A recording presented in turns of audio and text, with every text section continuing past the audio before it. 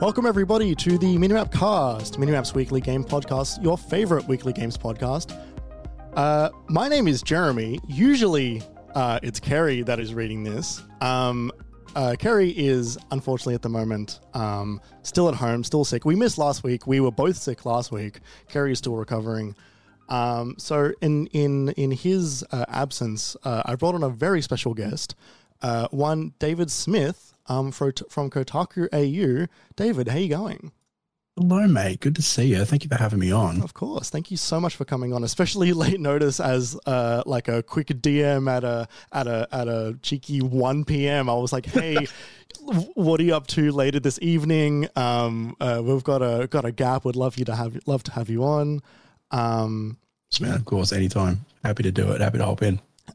Just before I go into the introductions, David, what's your history with games? What are you doing? You know, you work at Kotaku. What are you doing, man? No, but what do you what's your history with games? What got you into it? Is there a specific game that you super loved growing up that you got you really into? Games can be a thing that I can really get into. Ooh, oh my gosh. Like a lot of guys my age, I'm 39 years old. I've been playing games since the very late 80s. The first console we ever owned was an Atari 2600 that was handed down to me from an uncle. I played a ton of games on that thing. They had so many that they just hand them off to us because their boys were moving on to an NES or maybe a Super Nintendo at that point. I played a lot of Pitfall, a lot of Ghostbusters, a lot of oh my god, the Plaque Attack, the one where you have a little gun flying around inside somebody's mouth and blowing up junk food and stuff. It was kind of it was Plaque Attack. Oh my god, look that one up. It was fucked up. That basically gave way to another Atari, a family computer. I think I was calling S2000. I think right. It was one of those old Ataris where the whole PC was basically built into the keyboard and the disc tray and everything. My dad conned my mum into buying that one and was like, oh, if he wants to play video games, he should play it on the computer. Yeah. But what dad actually wanted was a PC that he could write music on. So he got that done. That eventually gave way to the Mega Drive, which was actually where I fell in love with video games for real. Yeah, right. First game I ever played on my Mega Drive was Street Fighter 2. Pardon me, I'm getting over a cold. I'm so sorry, everyone at home. Street Fighter 2, that was a Special Championship Edition that came with the console. I had the choice. I could either get the version that came with Street Fighter, or there was one that came with Aladdin, and another Disney game, and I'm forgetting what it was. I actually have. Was it one of the Mega Drive? Ones? Oh wow! Okay, on my shelf right behind me. Yeah, I still have that little Mega Drive too. Watching over as you get into the broadest world of games possible. It's come with me everywhere, man. But the game that I played on that system that I fell in love with was Sonic 3. That was the one. Nice. And it was after that, it was off to the races. I never stopped playing games. I fell in love with them. I wanted to know more about them. I wanted to know how they were made and the people that made them. Yeah. Awesome. That's my story. And now you are the head of Kotaku Australia. Don't know how that happened. Do you want to just talk very briefly on the kind of things that you love to focus on over there? I've seen a lot of the work that you've done over there has been really great. Thank you. Want to just talk to some of that stuff for a sec? Yeah, absolutely. So Kotaku Australia, if you're not familiar with it, we're the Australian arm of the very well-known American video game website Kotaku. We are very much I would call us the hobby hut of Kotaku. We're very much on the other side of the planet. We're doing our own thing. We're a very different vibe to the US site for sure. A lot of people like to come to Kotaku Australia for that reason because we're just a little bit different.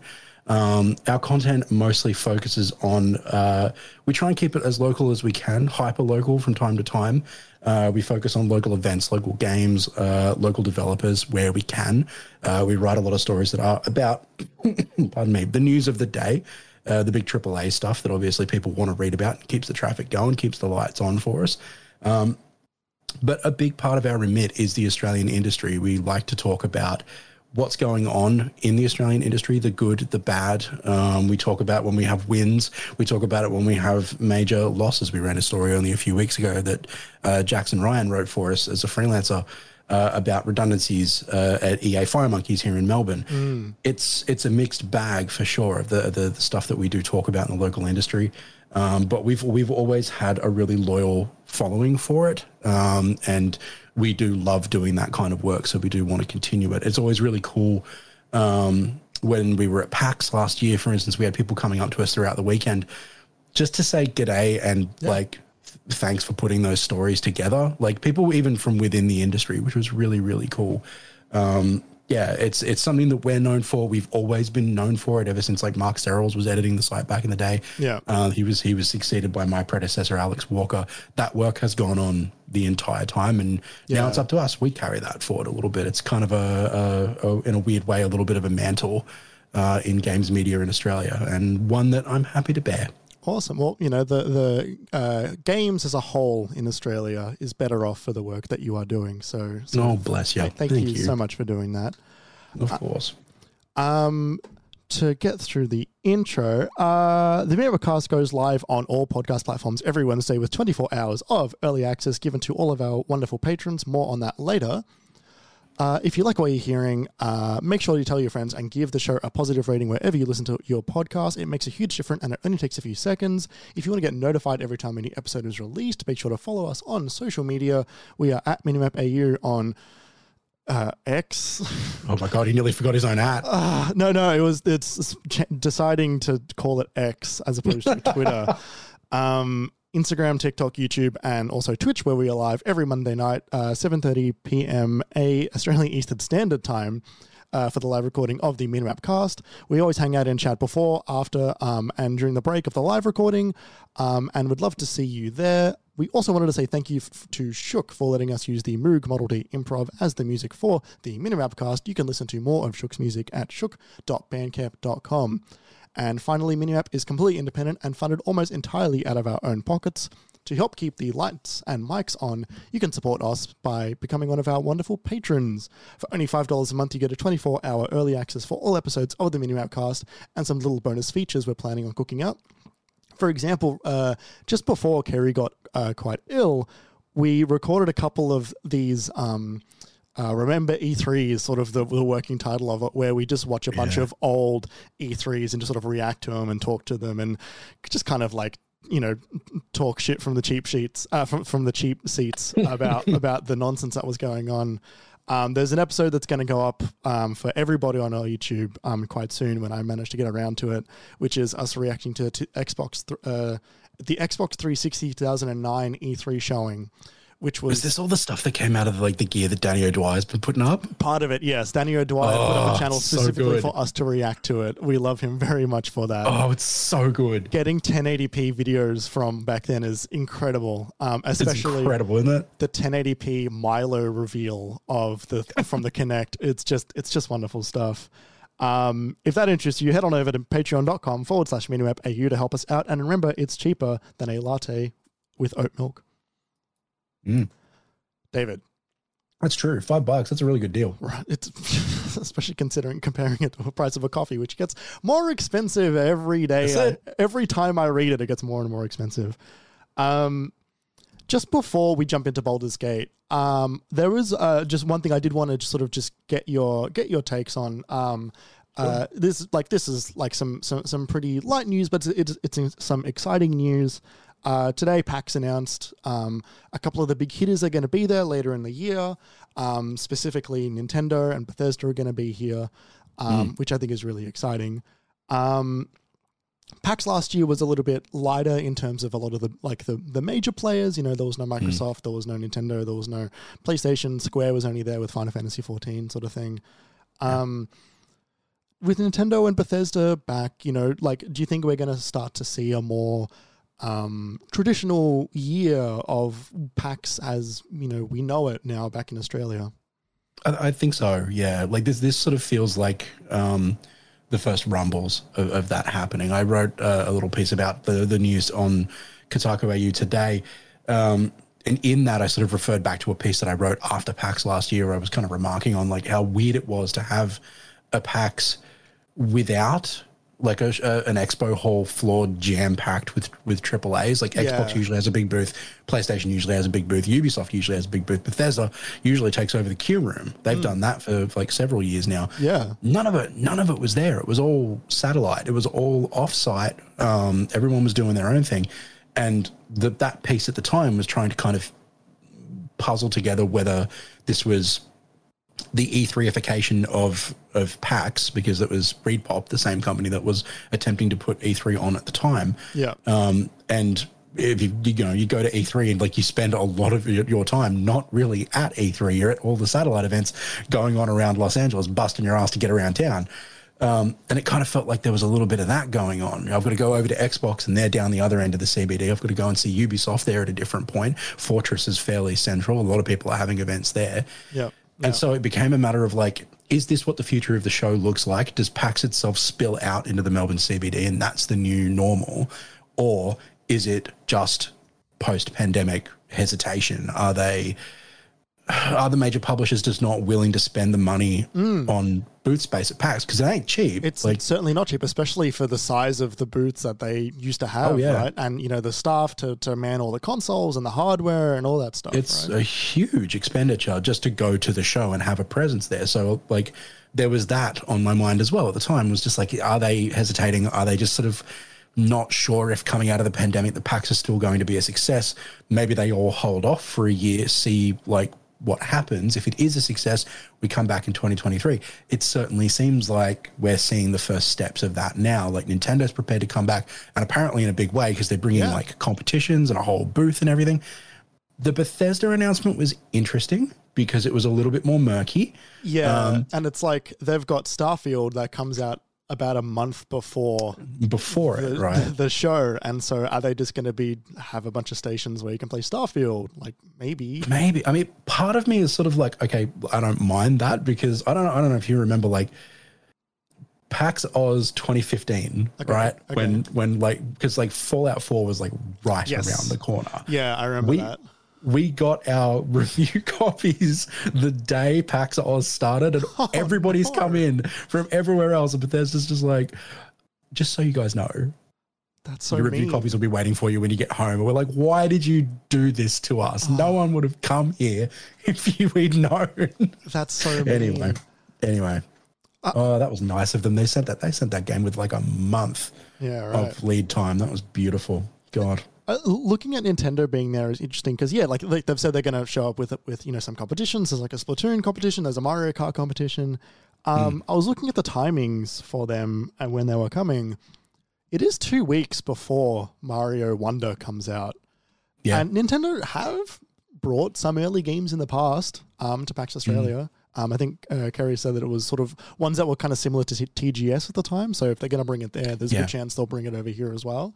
A lot of the time that does happen, There is a chance that we might get to look at a brand new Mario game there ahead of the world release, which could be really great. That wouldn't surprise me.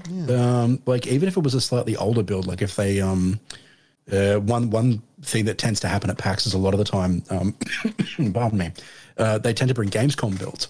Yeah, which are often a little bit older by that point. Like Ubisoft is well known for bringing the Gamescom builds of their games to the PAX show floor because they've typically got them on hand. It's easy to transport them over and get them set up, get them working. There's a little bit more knowledge there rather than trying to carve off a new vertical slice and send it over and get it all set up on the show floor. Nintendo may do that as well. Keep an eye out if Nintendo's bringing a lot of stuff like that, like their third and fourth quarter releases like Mario Wonder. Keep an eye out. That may be the build that you end up playing on the show floor. That's the sort of stuff that like nobody ever finds out when they're not like in the games media space. Like it's just like, oh, I just get to play a little bit of this game, but they don't know where it came from. It's like, no, this is the stuff that like got played at Gamescom only a couple of months or even weeks ago at that point. Yeah, totally.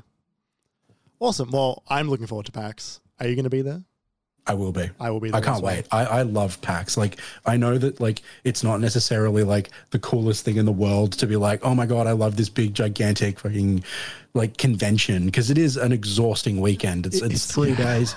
If you haven't been going to like Games Week before that, if you haven't been going to Migworld before that, you're absolutely knackered by the end of it. But like I've said to people before, like even when it went away during the pandemic, I really missed it because it's kind of become my personal Burning Man. Like I come out of the show every year just like I'm fired out of a creativity cannon just from being around all these incredibly like talented, creative people for 3 really compressed days. Yes, it's my favorite weekend of the year. I can't wait. Some of the most amount of steps I've ever done in any day ever is always from like specifically the Saturday and the Sunday. They are like just absolute murder. Yeah, it's murder, but you're having the best time. I know, like, and I wouldn't trade it for anything. No way. I had a meeting with my publisher today. We do like a weekly catch up just to see how everything's going on the site and whatnot. And she was sort of like, I don't know much about PAX because we're sort of starting our planning and like making sure we've got everything in place and all the rest of it. And she was like, I don't really know much about it. And I started explaining it to her and like what the show is. And I kind of got onto like, this is 10 years, right? Like since PAX first arrived in Australia. It's not the 10th show because of COVID, but it is the 10th year that it's been here. And how like, it feels now like we've always had it, but when it first came here in 2013, there was nothing like it. We'd never had anything like it. And now we're really protective of it because if it goes away, we won't have anything like it again. It's still kind of novel and silly that there's a whole weekend dedicated to video games, and yet it's so fun and it's so genuinely good. Like the whole Rising section and like the Indies area, and now there's like a dedicated New Zealand Indies area as well, which is really cool. About time. So good. So good. So good. And it was really cool. I mean, one of the things that I did like about last year, I feel like I might have been in the minority opinion on this, but like I really liked kind of not having the AAAs there to a certain extent because it drove everybody into the indies. Like there was just all these indies getting this massive amount of attention because that's what you could play on the show floor, right? Like if it wasn't for that, if Xbox had been there, if PlayStation had been there, if Ubisoft had been there, everybody would have been queuing up for that. Not as many would have been going into the indies. Well, quite a few still would have been, but not as many. You might be forgetting the gigantic heavy hitter that was there being Sonic Frontiers. That was Sonic Frontiers. The real reason everybody actually came to PAX last year was to see our blue friend running through the most hideous fields you've ever seen. Oh, man. Ruby and I queued up for like 30 minutes to get into that thing until like one of the people who were running the booth like recognized Ruby and was like, oh, you guys are from Kotaku. You can come in and quickly play it and make sure you get your content. And like she was so excited. We got in. She was like, yeah, let's go. Start playing Sonic. And she gets 10 minutes into it. I'm like filming, getting TikTok footage and all the rest of it. I'm like, what do you think? And she's like, I don't know, man. Yeah, I thought that was one of the worst demos I've played. And then the game came out and I really enjoyed it. Yeah. Which is bizarre. Really? Oh, you liked it? That's great. I like it's a part of me that I haven't quite come to terms with yet. I don't super know why, because it was a mess when I played that game, and I was like, I think it's actually good. It was a bad time. Oh my god. I haven't. There's parts of me that I don't want to reconcile right now. That's definitely one of them. The part of me that enjoys Sonic Frontiers. Immediately threw it into the hole with the other tributes that had displeased me. Like, I was just like, no, this is not my hedgehog. Get it out of my sight.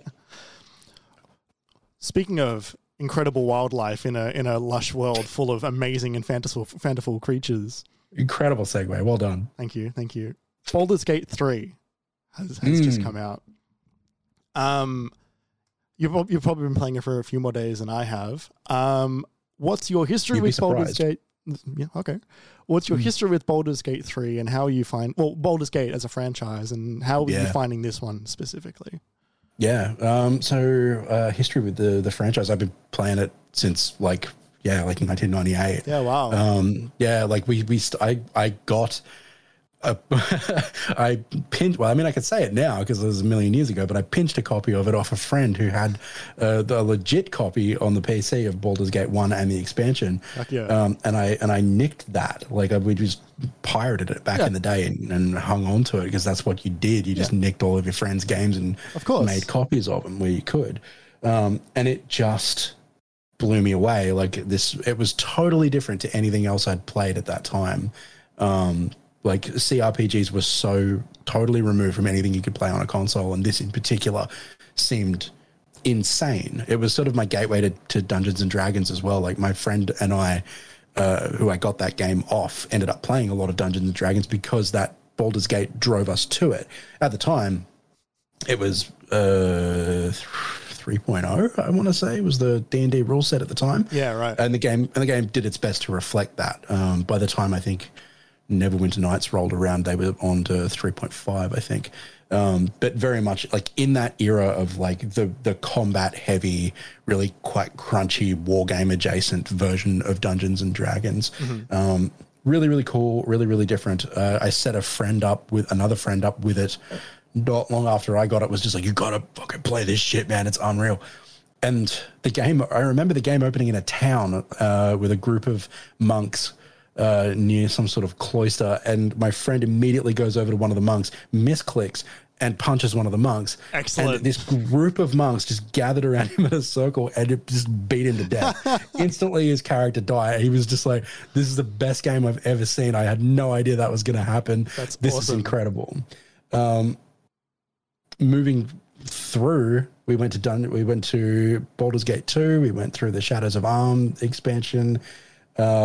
Also excellent games. I'm so glad that you can still play them with those enhanced editions that Beamdog made. They're really, really good, beautifully modernized versions of those games. They obviously feel a little bit sort of dated and a little bit slower by today's standard, especially when you compare it to something like Baldur's Gate 3. I bought in on Baldur's Gate 3 the second it went into early access because I was just like, I'm back, baby. This is it. This is made for me. So I've been sort of picking at it on and off in early access. I haven't played it for quite a while. So a lot of the retail version stuff is quite different and quite new to me. Yeah, right. The opening seems like it's still very much the same. There's a lot of that stuff that's still very similar. The opening sort of act is still very, very similar. The prologue. One of my years ago when Baldur's Gate 3 first went into early access, my housemate who's really into CRPGs picked it up and I watched him play the opening of it, and that was all I saw of that game until 2 days ago when I bought it. And then I remember like launching the game and seeing like that part of the game remaining fairly unchanged in terms of like the setting and the structure of it. And I was like, oh, right, okay, yeah. Like I remember that I have seen this game years ago. I was like, yeah, no, it turns out like they kept this part and the rest of it is just very, very different apparently. Very different apparently. I'm not that far into it just yet. I got to play a bit of it over the weekend, not as much as I would have liked. But what I have played so far is just still like so remarkable, like somewhere between those old CRPGs, a real Dungeons and Dragons game around a table with your friends with dice, and like a sprawling BioWare RPG like Mass Effect. There's just it's pulling all of these threads together, and it's doing it in so many like smart, interesting, really like quite economical ways as well. It's making a lot of like lateral connections, particularly in ways of like how it translates the tabletop game into a video game form. I think it does it better than any D&D game has done it before. There was something that really struck me when I was playing this game, because I've only played like a handful of CRPGs, and even then very sparingly. The only one that I've played the one I've played the most is like Disco Elysium, which is, such a different vibe to this completely. Yeah. But like I've played a bit of D&D here and there, but I've listened to a lot of D&D podcasts and actual play podcasts and stuff. The thing that struck me the most about Baldur's Gate 3 was its complete, like it's wonderful commitment to giving you this incredibly well-authored, well-structured, fascinating story that allows all of, has been built in a way that allows your character and your entire party to have their character moments and develop naturally, and everything feels like it's on a really interesting track, while also allowing it to feel like this really organic D&D campaign where there's I feel like I'm bouncing ideas off a really good DM constantly, and they're throwing back a scenario for these ideas to hit, and then be expanded upon and then be built across over and over and over again, that I just I kind of can't believe they've pulled this off in such a seemingly effortlessly presented game that is, got like a complete, modern AAA like coat of paint on it, right? Like it's this wonderful thing. I kind of can't believe a game like this exists in the way that it does exist, and I guess fool on me for not for doubting Larian just a little bit, right? Even a little, right? Yeah, I know. I just want to send a shout out to my friend Lauren, who just sent me a screenshot of me on the podcast on Twitch. Hi, Lauren. Hello. It's really like remarkable how they pulled it off. Like you were talking about, like how it feels like you're playing against, well, not against, but like opposite a really skilled DM, and that's definitely what it feels like. Like running into, like I keep clicking on characters in the world just to see if I can talk to them, and every goddamn time it starts an actual conversation between you and I'm like, you guys have gone way deeper than you needed to. This is way harder than you needed to go. I don't know, like it's really quite brilliant. And even like the dice mechanics, the way that it's incorporated the D20 mechanics are really, really smart and really, really skillful. Totally. Like the older games never even really gave you any of that. So like almost all of the dice rolls were done behind the screen, and like you would see it in maybe in the kill feed or something like that. You'd see no, you failed this roll, you succeeded. Now it's like, we're going to put the D20 on the screen and you're going to see the bonuses that you've got, whether that's your proficiency bonus or whether it's a skill bonus granted by like a weapon or a particular move that you've taken, or your background. And then if you've got a particular spell like guidance, say, that can give you an extra D4 or something like that, you can choose to add that or not, just like you can in the tabletop game. It's fucking brilliant. Like, I love it. I want more dice rolls. I'm constantly just like, what can I use? Like I can use the full length and breadth of my character's skill set in a way that I felt like in those older CRPGs I really couldn't. Like, I go on about that part of the game all day. I think it's so fucking brilliant. It is brilliant. There's such a wonderful connection to, like to all the editions of D&D, and like just the idea of playing a game on a table with a bunch of friends, and you've got a bunch of dice, and that is the entire experience. The rest of it is all, I think, coming out of, like the Dungeons and Dragons movie that came out, but also coming out of, the first season of Stranger Things from 7 years ago, which helped kind of, helped repopularize D&D to a group of, like to an audience that is broader than just people who have been playing D&D for ages. Totally. Like, looking at that and then respecting that and bringing that into the experience, I think always elevates it. Like, it was one of my favorite things about Citizen Sleeper was seeing all my dice rolls that I would that I would do in that game, because it's how I knew to like put the actual like mechanic to decision like equation in my head. It made so much sense. You understand how the pieces fit together. Totally. And they fit together in exactly the same way that they do in the tabletop game. You could be like, I mean, you mentioned Stranger Things. I think one of the other things that is like, and you mentioned actual play podcasts before. To me, that's the thing that's like really sent D&D into like the cultural zeitgeist. Yes. Critical Role has had such an outsized effect on the game, like because it showed people how easy it was to play Dungeons and Dragons. Like one of the biggest like obstacles to getting anyone into the game has always been like, well, there's 3 rule books, and right away people are like, I don't know, man. Like that's a lot of homework I got to do all of a sudden. And you watch something like Critical Role or like Dimension 20 or any number of the actual Play D&D podcasts out there, and it shows you right away. It's like, no, you're telling a story with your friends, and occasionally it's interrupted with dice rolls that tell you whether you succeed or fail at a particularly silly thing that you want to try and do. Yes. And it's so much more simple than people thought it could be. And it wasn't until they were able to watch other people play it that they realized that, and then it exploded. Right? I couldn't agree more.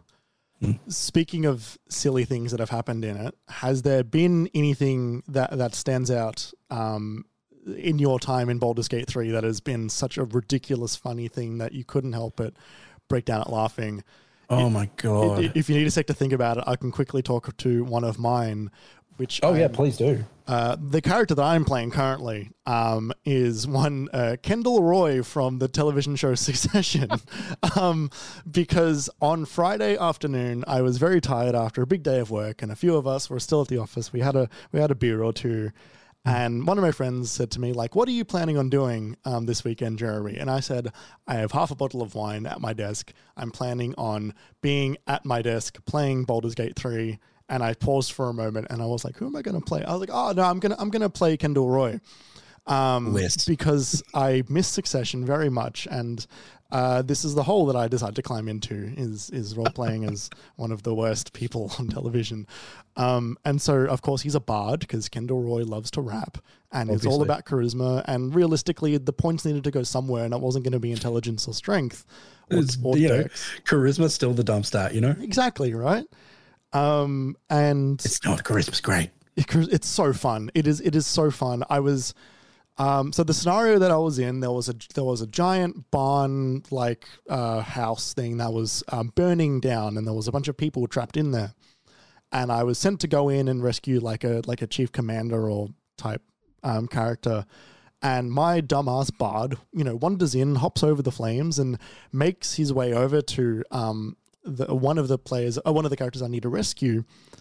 And there's like a burning wooden like plank that's leaning on him. And one of the there's a couple of different checks I can do, like strength to try and lift it up, or dex to look around and try and there's a few. The one that caught my eye was it was a bard check, which I didn't expect to get in this scenario, which was pretend that the plank is too heavy to lift. Oh, yes. Which I passed, which means that my dumbass character walked all the way over to this plank of wood and then pretended to lift it, that it was too heavy to, I guess, not make the character that I'm trying to save look like I'm a weakling. And I just pretend to try and lift him and not actually lift it, which was... brilliant. Just so fucking useless in this scenario. And yet I did it and I passed, and he was very convinced that this plank was too heavy for me to lift, because I guess he just decided he didn't want to do it. And if that's not Kendall Roy, then I don't know what is. That is him all the way down. Oh my God. I mean, I haven't really I haven't run into any particularly absurd scenarios just yet. Mm-hmm. The stuff that's made me laugh so far has been completely self-inflicted.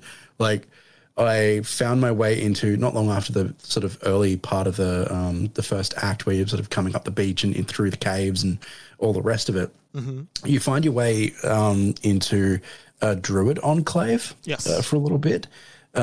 And in that druid enclave, there's a spot not long after you walk into it where there's one tiefling who's kind of looking after a couple of young ones who are just practicing combat or whatever. And this is the point where the game is about to teach you, if you crouch and you go and you pick up an item that's just in the world, you can steal it as long as they're not looking. Except I didn't see that tooltip, and I was on the controller, and the controller support is really quite good in Baldur's Gate 3. I actually quite like it. But it kind of did me over on that one, because I didn't realize that this was the sneaking little tutorial, I guess you would call it, but I'd completely missed, and I accidentally stole the damn piece of armor that's sitting on the chair behind this guy, and it was just steal, and I saw it for the blink of an eye. It said steal, and I was trying to talk to him, and instead my guy just went yoink and stole this piece of armor, and immediately the old mates turned around and been like, you're going to jail.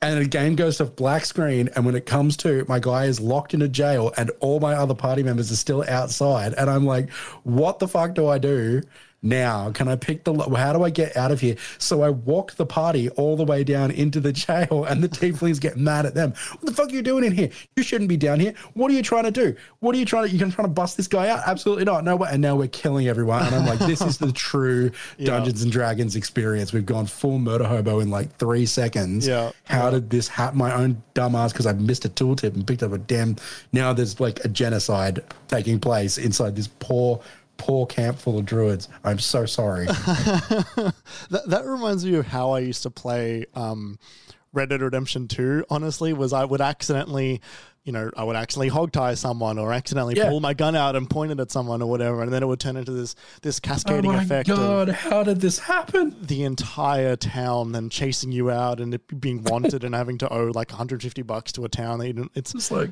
God. So funny. Anyway, yeah, that's the stuff that's happened to me, and it's all been self-inflicted. Yeah, right. There was a similar thing where I was in this goblin little town, and I was talking to one of the lead goblins, and the story of the game is you've got like a parasite in your head that is connected to mind flayers, and you don't know how you're going to get it out, and you're meeting apparently every second person has also got one, which is funny how many people you're bumping into who have got one. But this goblin person was like, oh, I can get it out of your head. And I'm like, I don't trust, but also I'm so curious what you are planning on doing. And so I followed this goblin all the way deep into like this goblin fortress. And I'm not sure if you're aware, but if you ever go to a goblin area, you just have to put the word goblin in front of every noun to make it a goblin thing. So the goblin Right. took me into the goblin fortress and took me into the goblin back door.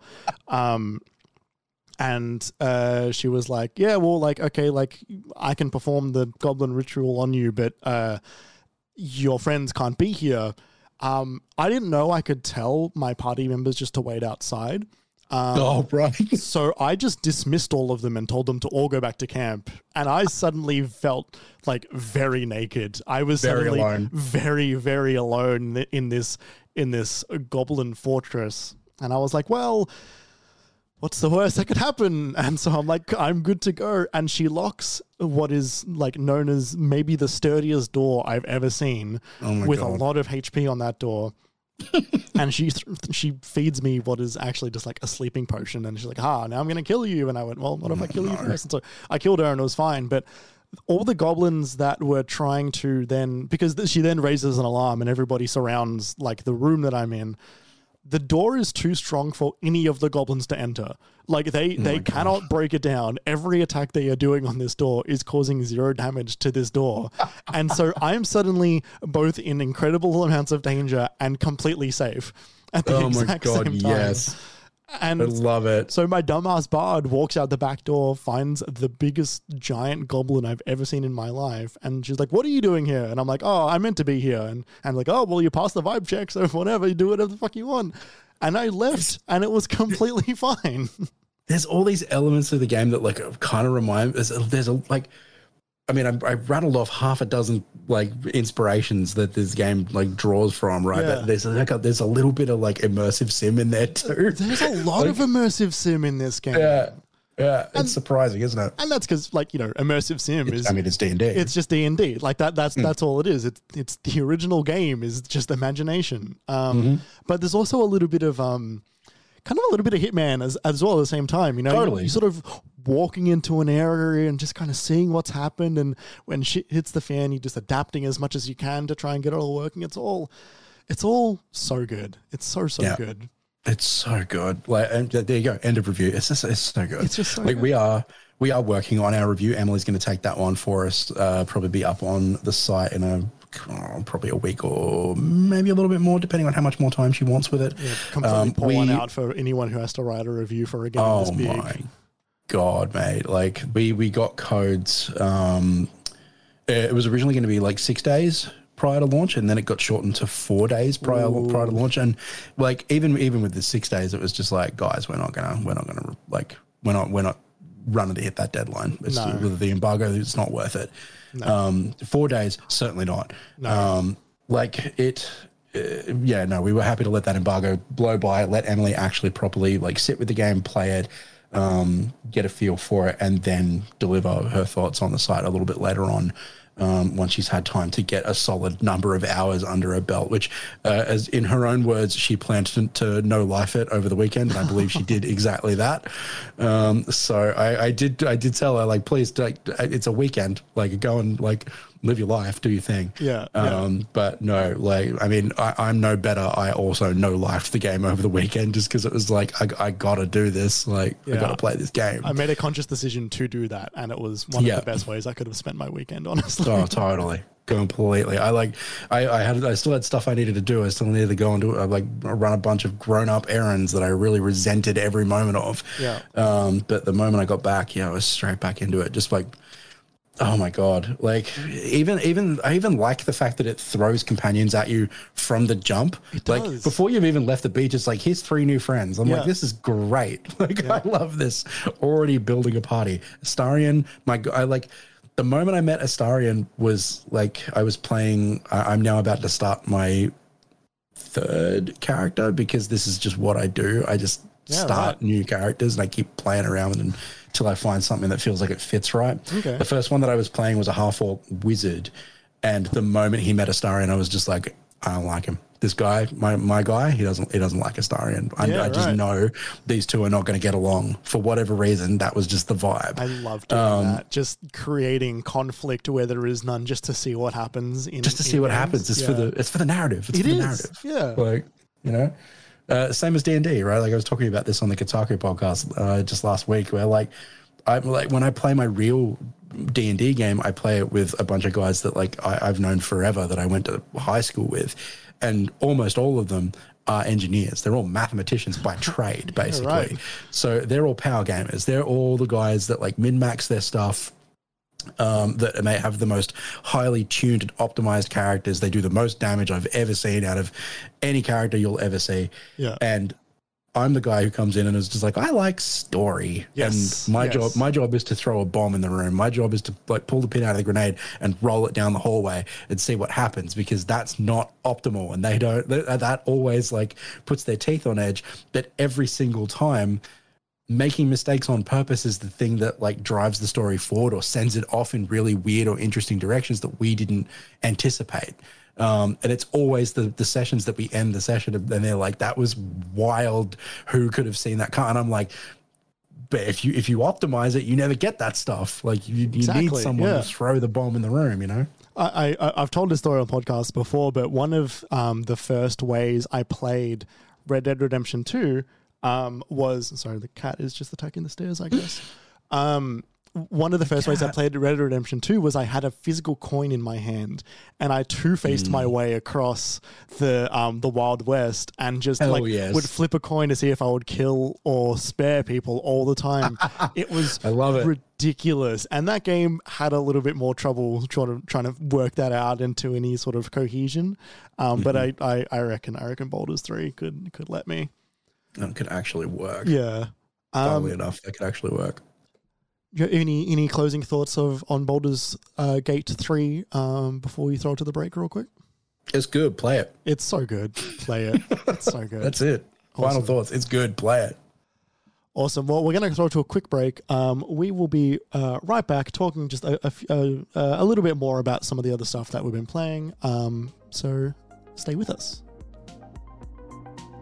Oh, shit. Which one is it? It's that one.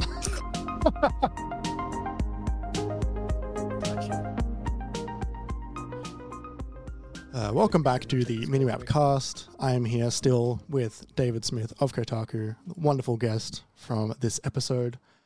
Folks. I've only sort of got really one other thing that I wanted to talk to this episode. That is, I've been playing some more Elden Ring, which I haven't played since it came out, really. Yeah, right. I fell back into a bit of a break. Yeah, it is. For your context, David, I really like a lot of FromSoft games. I didn't super click with them for a very long time, and then I did eventually. It took Bloodborne and Demon Souls, funnily enough, for me to go, interesting. Oh yeah, it turns out there's something here. As well as living with some friends who were really into these games as well. That does help. Falling into them in a big way and making them click in a way that I feel like I can play basically all of them now. I've beaten all but 2 at this point. Sorry, all but 3, including Elden Ring. But I'm on the road to beating Elden Ring now, which is exciting. I haven't beaten Dark Souls 2 or 3, but only because I didn't like Dark Souls 2, and I just haven't. I haven't gone back to 3 in forever. Playing Elden Ring now, it's been about a year since the game came out. there's now a lot of guides out for how to play that game. There's a lot of really good walkthroughs. There's a lot of really good posts on Reddit which like allow you to say like, hey, like if I'm sort of at this point of the game, what should I be doing? And there's really wonderful community around actually showing you the best path to the most enjoyment in those games. So what I've been doing now is I restarted the game, made a different character that I usually do, threw a bunch of points in my magic spells, and I've been going across the land with a big sword and a big staff, hitting as many dudes as possible, but also actually engaging with a lot of the side quest content, meeting up with a bunch of the NPCs. And I've also been, and this is wild for me to say, I've been reading a lot of item descriptions. And I've been doing the whole thing, the whole Elden Ring shebang. Junglist somewhere has just sat up, like bolt upright, and been like, "Yes, we've got another one." It was for me. It was actually. I'm not sure if you've seen ArkAG, the lads who used to be at IGN UK. They've gone through all of those games, and that was the dynamic that they have allows me to get the game in a way that I wouldn't have on my own, because I have the guide teaching the player and the third person making the jokes. In a way that I don't have that whenever I'm playing that game, but then bringing up the guide on my phone and doing it on my own and having my own experience in this game has been really rewarding and allows me to actually, I guess, appreciate a lot of the world building and a lot of the story in Elden Ring that I didn't really like. I missed a lot of it when I went through that game for the first time, because I was just making game progress without actually really knowing what I was doing. What was your experience with like Elden Ring, Souls games, all that stuff over the years?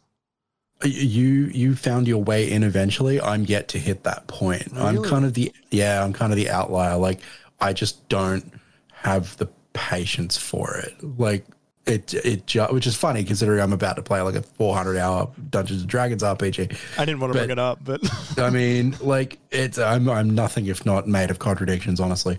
I've never hit the point where like they clicked for me, like, ever.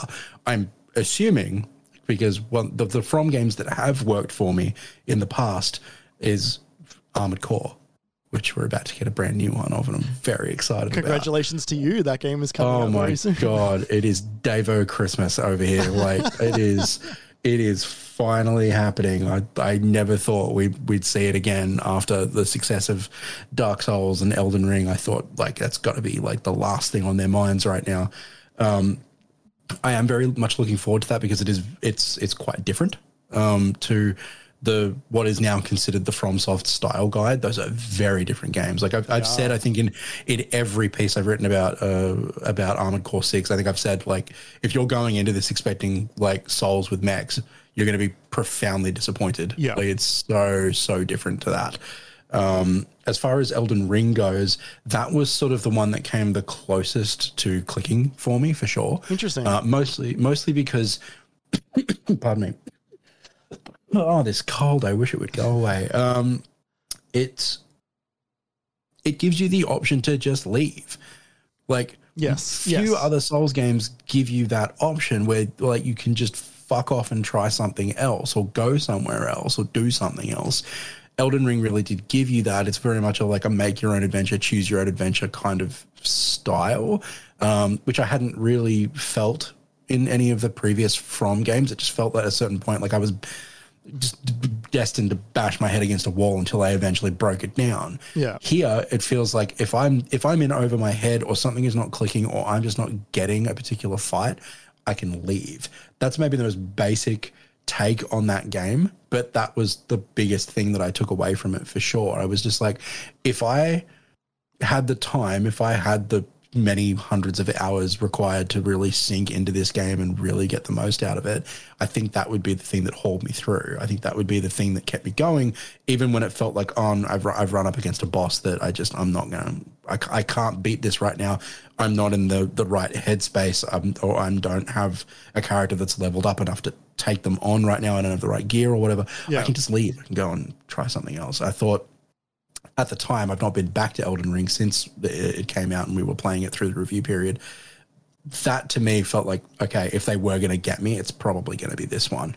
Yeah, right. And just for a little bit more context, did the Star Wars Jedi games do that for you at all? Or they did, because I am a slut for a lightsaber. It turns out if you want me to enjoy a Souls-like, you just put a lightsaber in my hand. Apparently that fixes the fucking problem. Like I said, I am nothing if not made of contradictions.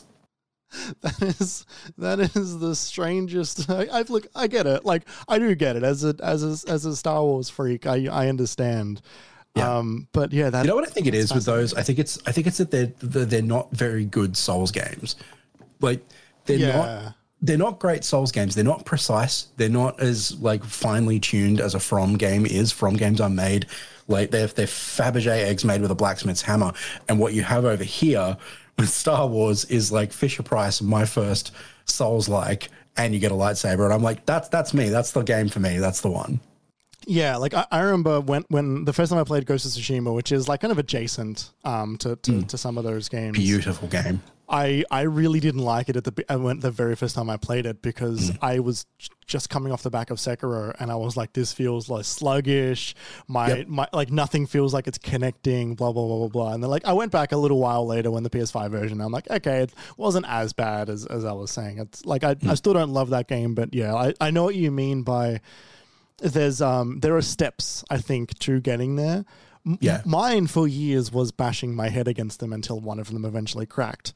The moment one of them cracked, it did open up my world to the rest of them, which was wonderful, and I'm very glad for that. That seems to be the path through, right? Like at a certain point, you crack through, you break it, you figure it out. Like something happens, and the whole thing is awakened in your mind, and then everybody goes back through all of them. Yes. They're just like, I'm embarking on the Souls like discography at this point. I'm just going to go all the way through it. Everything From has ever made, I'm going to play it. It's like finding a band that you didn't know existed that has been releasing like albums for 20 years and then going back and just like, wow, just so many fucking bangers for me to suddenly listen to, because I discovered this thing. I discovered this world, which is this world that everybody's been yelling about for the past 15 years of the internet. It turns out I am the discoverer of this world, at least to me. Call that Miyazaki call. I know, right? But yeah, like I'm kind of doing that in a more condensed version at the moment in Elden Ring, where I'm going back through a world that is familiar to me because I've gone through a lot of what I'm going through now from when I played it the first time. I'm going through that again, and then taking the like a kind of intended path through that game. Like I'm not going off to a million light years away and doing some side mission that I'm not nearly ready enough like I was when I was going through the game the first time. I'm very much like, I've got my horse blinders on. I'm going straight down the middle of the road. I've got a guide that tells me exactly where to go, exactly when to be there, and exactly what to do. But then getting that entire experience is still really good and really enjoyable, because just some of the world building they've got in some of those games is just so spectacular. It's pretty remarkable, isn't it? That for sure is like something that has always amazed me. Everything I hear about the world building later, like the editor of Kotaku US, Patricia Hernandez, did this deep dive into Elden Ring lore not long after they announced the X-Pack was coming out. Mm-hmm. And she wrote like a 4,000 word feature on Elden Ring lore and where she thought the story was about to go. And it was the most remarkable shit. I was just like, oh, what am I being exposed to here? This is amazing. Fuck, I gotta read that.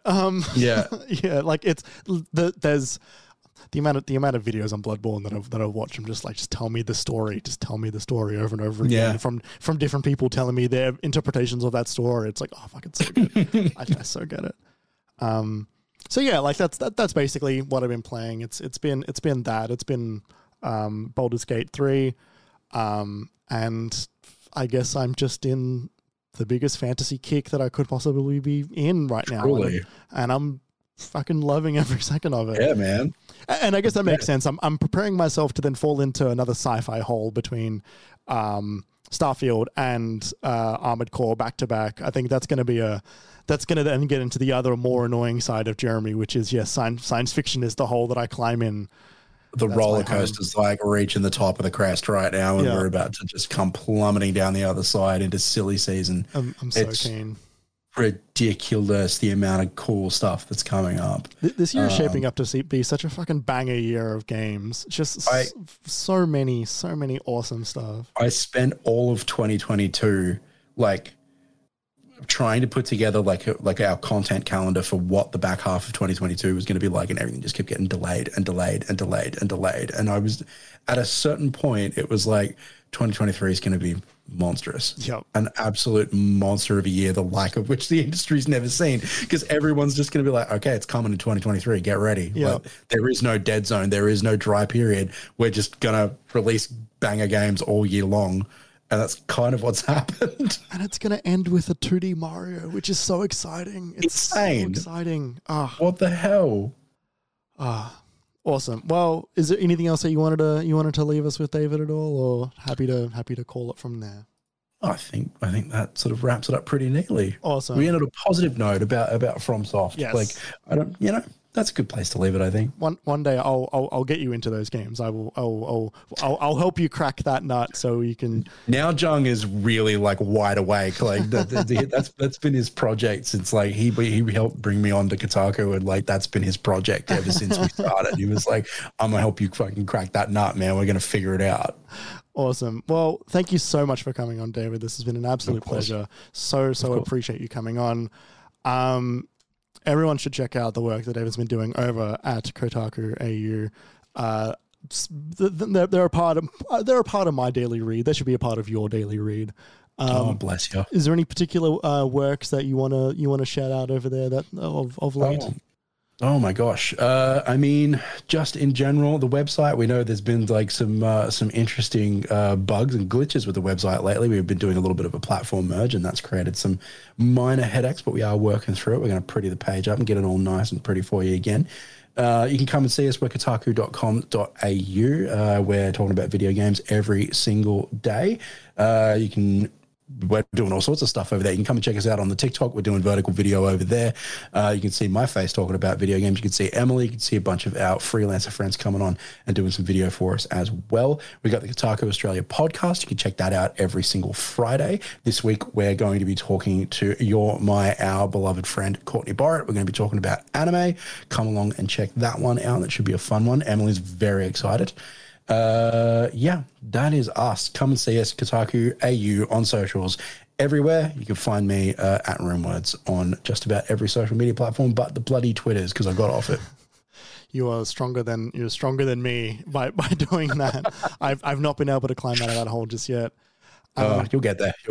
I'm sure I will. I'm sure I'll fall off of it at some point. That does bring us to the end of the MiniMapCast for this week. Thank you so much for listening. Make sure to listen to next week's episode, where we will talk about, hopefully, the Cold War between AI games made by Unity and Steam. Maybe. Better. I want to hear that. I really want to hear that too, because I really want to talk about it, but we'll see how I go. I'm planning on it. You can follow us on the socials at MiniMapAU on the various social media accounts that are popping up left and right, including Instagram, Facebook, Twitter, YouTube, and Twitch, and TikTok. You can follow us individually as well. You can follow me on all those social media platforms at Obi-Wan You can follow Kerry on Twitter at KJ_. Wait, what is it? Kerry, tell me in the chat what is it, because I always forget what it is. And you can follow David at Runewords.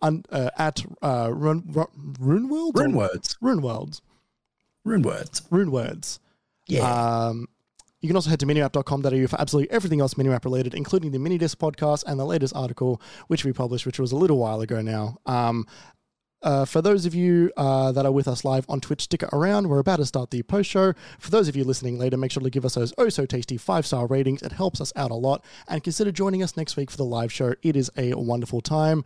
Kerry's Twitter, thank you for telling me, Kerry, is KJ Palmer _24. He is at home sick. You should definitely give him a follow.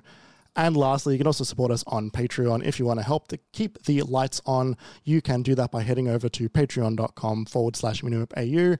And for $5 you get 24 hours of early access for all episodes of the MiniMapCast, as well as some more benefits like those E3 videos that I mentioned at the beginning of the show, all while helping us out greatly.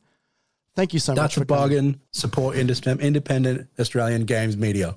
Totally, right? There's only a few of us around at the moment, and we really, really need it.